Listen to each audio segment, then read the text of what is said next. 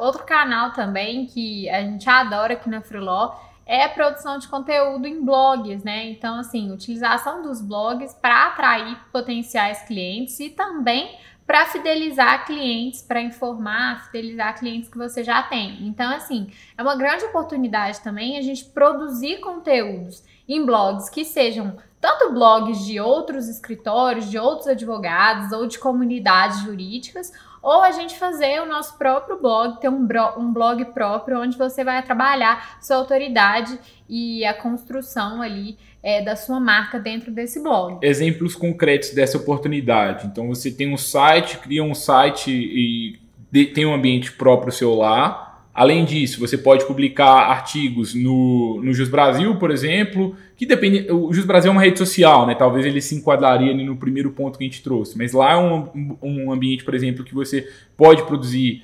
artigos no Migalhas, no Jota, no Conjur, no Valor Econômico, de acordo, né, com... É legal na hora que você vai buscar publicar artigos em algum local específico que você entenda aonde que o seu cliente está, né, onde faz sentido para você. Então, se o seu cliente lê Valor Econômico, tenta uma publicação lá que pode ser positivo para você também.